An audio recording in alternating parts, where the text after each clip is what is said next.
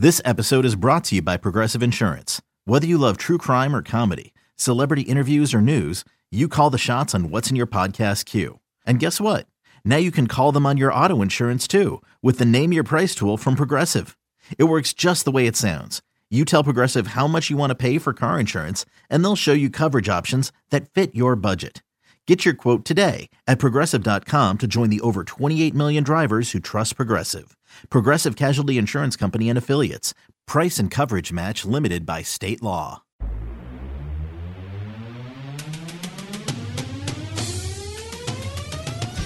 Welcome to the Seattle Mariners Baseball Podcast. Diving stop Seager.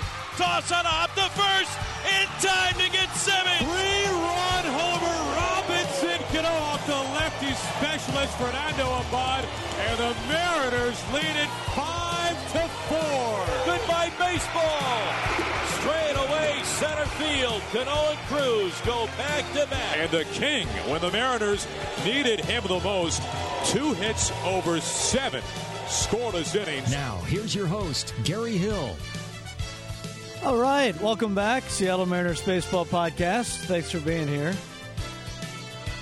Hope you had a good off day. Mariners back to work today in Detroit. We're going to talk about the matchup tonight coming up in a couple minutes. We'll preview the series coming up as the Mariners, coming off the win in Oakland, trying to put a good series together against the Detroit Tigers, then on to Cleveland coming up over the weekend. And then back home for May. Boy, a long, long road trip. We'll see what the Mariners can do on the next 2 legs of this trip. So here's what we're going to do on the podcast today. I'm excited about this one because we get to play some of my favorite audio. Jackie Robinson Day is one of my favorite days of the entire season.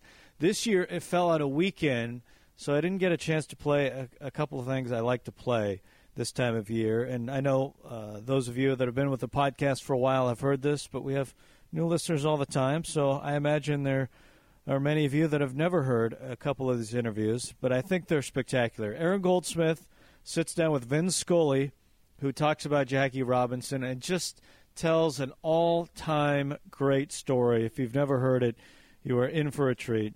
Ken Griffey Jr. talking about Jackie Robinson, and also Rick Riz with Don Newcomb.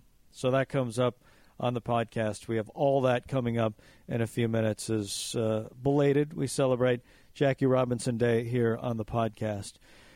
Right now, let's take a look at the series coming up in Detroit. 3 in Detroit starting tonight, 4:10 first pitch.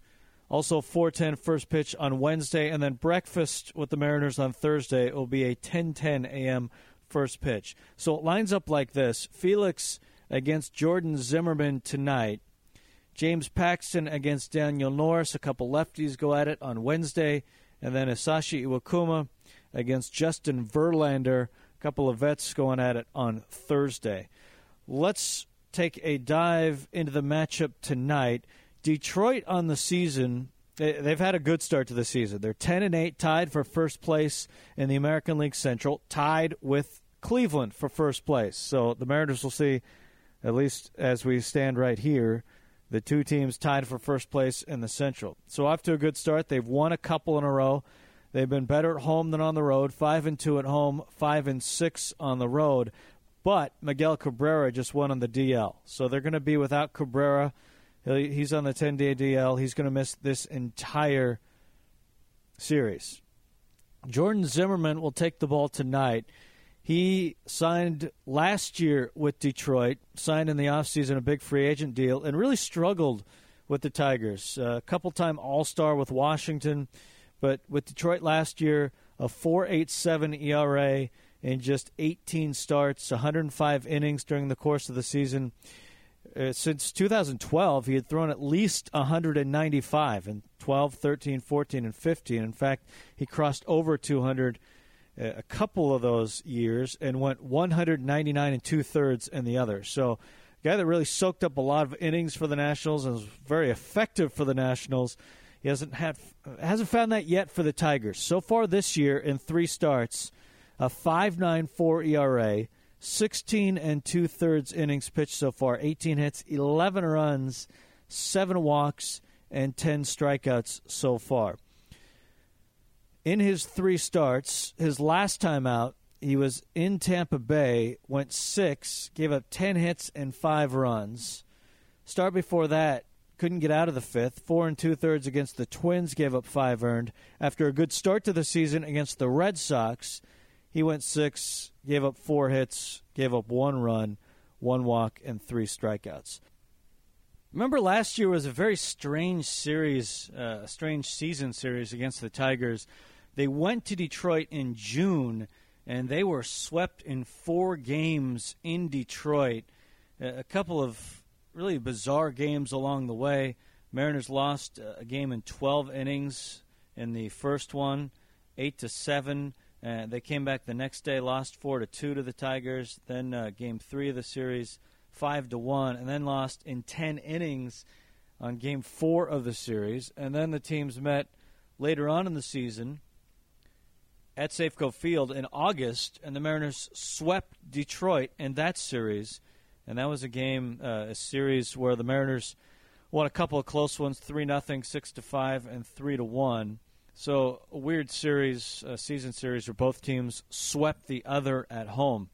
And one more random thing before we get to the interviews, just because I thought it was interesting. I mean, it's April, so one of the fun things I think about April is to look at some of the pace numbers, some of the numbers you see in April, and where they would go if player A kept on that same pace. So I was looking at Mitch Haniger. What I think it does is when you take a player like Mitch Haniger and kind of pace out what he's doing now, I think it can really put in perspective, the kind of year he's having when you can put it in full seasons terms. So when I did the pace numbers, he is on pace to bat .321 with 32 home runs, 130 RBIs, 57 doubles, 105 walks, 154 runs scored, 16 stolen bases, and 203 hits. I think that puts in perspective how good he has been early in the season. Definitely not saying he can keep that pace up because that's an impossible one to keep up, but he has had that kind of impact and having a tremendous first month here for the Mariners. So it was very interesting to dial all of those numbers out. All right, Felix on the mound tonight against the Tigers should be a good one. Now, right now, we're going to hand things over to Aaron Goldsmith with Vin Scully. Vin, this day every year is a special day for everybody involved in baseball, but it must be even more special for you. What are your emotions like on the 15th of April every season? Well, because I go back so far with the ball club, because I knew Jackie reasonably well, I also am thrilled when Rachel shows up because I have nothing but the best and highest regard for her. So it brings back the memory not only of Jackie, but what happens is it brings back the memory of all those other players who played with him and against him. I first met him in spring training of 1950, so he'd already been up a couple of years. And the first road trip, actually the end of the spring training, we left Vero Beach to go to New York by way of Texas. So that's quite a trip. And we lived on trains and would get to a hotel to take a shower and move on. And it brought the team together. And probably one of the great things that happened to Jackie and for Jackie was the thought that Mr. Rickey had about Vero Beach. Vero Beach was a former naval air station, and the Dodgers were able to lease it for $1 a year from the government. And the best part about it was, for those black players who eventually came into the organization, there was nowhere to go. They couldn't go to any of the cities really in and around Vero Beach except for one small town called Gifford. And it was a black city, really, a black community, mostly all black people who worked in the area. So the only place a black Dodger could go would be to Gifford. And there wasn't anything. There was a pool hall there, I know that. And I know some of them shot pool. But that's about all they had. The positive about that was being restricted on campus, so to speak, brought us all together, much more so than it would be today. Today they'd be gone as soon as practice is over. But living in Vero Beach at Dodger Town, you had to amuse yourself with others. And that brought Jackie very close to all of his teammates, along with Roy Campanella and Don Newcomb. I can remember as a kid broadcaster after dinner sitting outside the dining room, and Roy Campanella would sit on a little wooden bench. We eventually had a sign, Campy's Bullpen. And Campy would sit and tell stories, and the rest of us would sit around and ask him, and he would talk about the so-called, in those days, Negro Leagues, and Roy would talk about playing 3 games in 3 different cities in one day. But the point of it is it brought us so much closer together, and I think it eased Jackie's entry into organized ball, or at least the majors. On the broadcast tonight, Dodgers fans will be able to hear you talk about countless stories about Jackie Robinson. What is your favorite Jackie Robinson story? Well, I'm not sure if it's my favorite, but it's certainly appropriate for tonight. We were on the road in Cincinnati many, many years ago, in the very early 50s. And although Jackie had received threatening mail of sorts, the one when we were going to Cincinnati was taken very, very seriously. And there was a tremendous police presence on the rooftops of the ballpark, on the roof of the old laundry, which was back of left field, on the roof of the post office, which was down the right field line. They were everywhere. It was that serious. And before the game, they had the usual team meeting, but there was a lot of tension in the air. We were all aware of the possible threat. And while all the players sat there with the coach and the managers, everybody, we had a left fielder named Gene Hermansky, who was from Brooklyn. Big, blonde, good-natured, happy-go-lucky guy. And the room was pretty quiet. And all of a sudden, Hermansky said, "I've got it."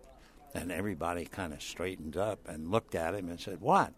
And Gene said, "We'll all wear number 42, and nobody will know which one is Jackie." Well, it broke up the room. It broke the tension. And little did we know that Gene's suggestion would eventually come to pass, because tonight, like Gene said, everybody will wear number 42. And I think that's probably my favorite story. That's a wonderful story. Vin, you're such a gentleman with your time. We appreciate it so much. And you're such a gentleman, you won't let me call you Mr. Scully. So with that in mind, Vin, thank you for your time. It's been an absolute honor. Aaron, thank you very much for the privilege of talking to the good folks up in Seattle. And here's Rick Rizzs with Don Newcomb.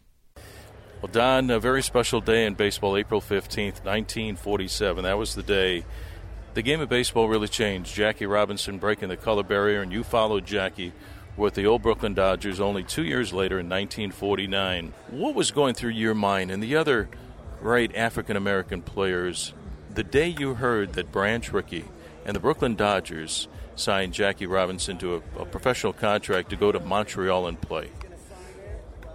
Well, I had signed the contract along with Roy Campanella. Let's not forget Roy Campanella in this whole interview.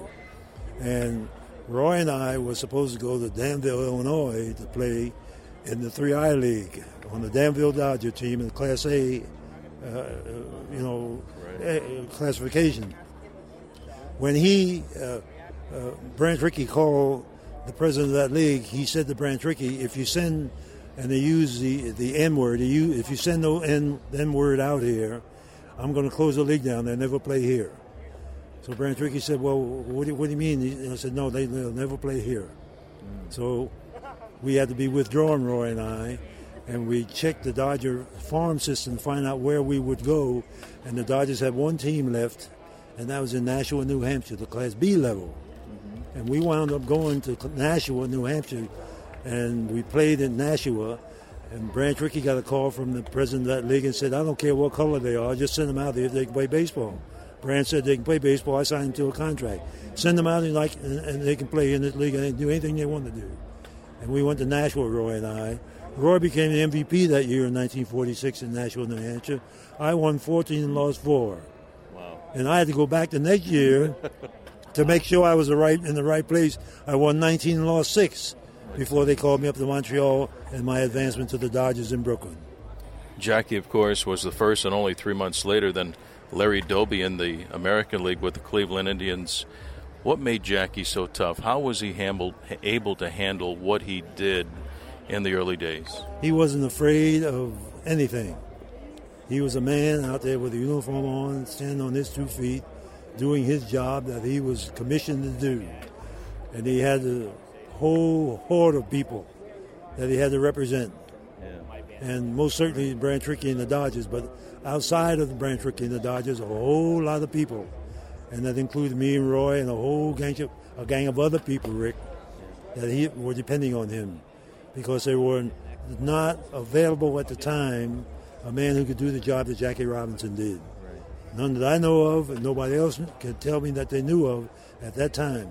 Oh, they could play baseball. Right. But Jackie needed to let people know that not only can I play baseball, but I know how to handle myself. Right. I know how to take care of myself. Branch Rickey asked him, if I slap you on your left cheek, what will you do?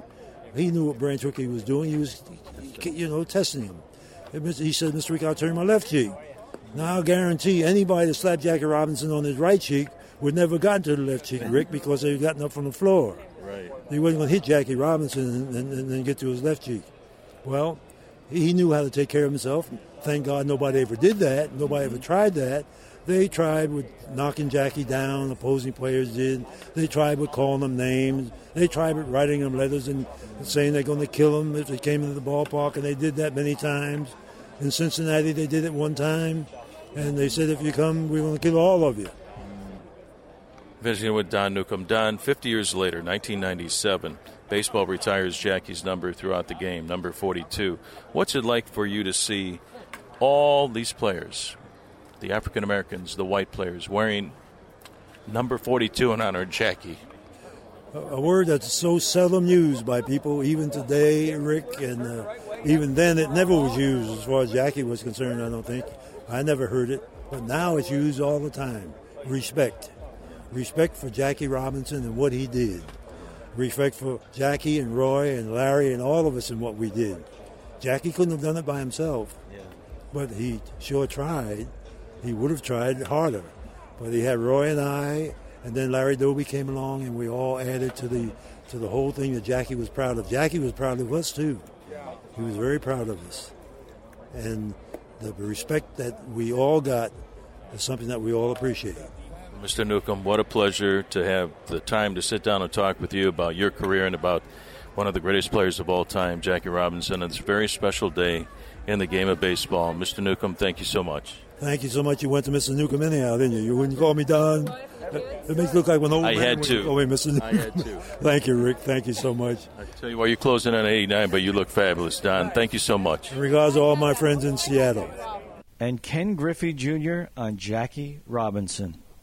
You have certain guys who have changed the world, and he was one of them. You know, you look at the draft and where kids are coming from, and you know, free agency from all over the world to get opportunity to play baseball, and that would have never happened if he wouldn't have been as strong as he was to not fight and do the things that were necessary for everybody to basically reap the benefits of what he did. How did you first hear of him? I'm fortunate that I've got guys who were always in my house, Brooks Lawrence, Chuck Harmon Sr., that were big influences on teaching the game of baseball and what the guys did before they started playing. And listening to the guys talk about the barnstorming and, you know, being in buses and hanging the pants out the window, washing them that way and letting them dry, you know, driving, you know, up north, down south to play in the wintertime to make money. You know, I just remember looking at my dad talk about, that don't exist now. And he goes, no, and this is the reason why it doesn't exist. But at age 12, you don't really fully understand the magnitude of what these guys had to go through just to play the game that they love. You know, made it a lot easier for guys like me to just go out there and play baseball and not have to worry about everything else.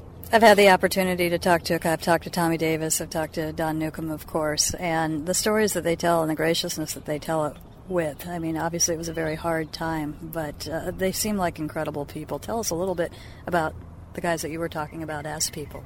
you look at Chuck Harmon, who is the first African-American pitcher for the Reds, player for the Reds. And then you have Brooke Lawrence, who came in. Joe Black, who, if you talk about Joe Black, I mean, that everybody's eyes light up. Buck O'Neil. I mean, all these guys were like uncles to me growing up. You know, you very seldom listen to your dad, but, you know, when you have guys who, you know, who tell stories and, you know, who are great storytellers, and you're sitting there like, oh, that really happened. They were great storytellers and kept you interested. And I think that's what, you know, some of the kids need to hear of what, you know, these guys went through. And they'll appreciate things and start to really focus on, okay, I really want to do this. I really want to play baseball because of these guys. And, you know, I think that's what we're missing now is guys who are able to come into these locker rooms, who played for these organizations, and talk to the young guys, talk to the minor league guys, talk to high school kids, to get these kids to understand that this world has changed. And you can be a part of it and move it forward, or you could just stay still and do nothing. You know, your generation is going to change the world, so, you know, you got to be a part of it, and you got to be a positive role model in the community and stuff like that. You've got 25 guys out there wearing Mariners uniforms with the number 42 on it. What do you want them to take away from today? That the man that we are honoring did everything he could so we can go out there and play this game and not have the racial tension that he had to go through. Him dying at a very early age because of stress and everything else, I think, you know, that took a toll on him, and that's why he passed away early. And what his family has done over the last 40, 50 years has been unbelievable. I mean, to make sure he stays relevant, which he's going to stay relevant as long as there's guys like me that understand what he did and what he had to go through. Now, I may not really understand what he had to go through, but I had family and stuff who were there that tell me. But I'm going to make sure that, you know, when they talk about somebody, it's going to be him. It's been a great thing to see, and it's been great that you've been such a huge part of it. Thank you, Ken. Oh, thank you. See you later!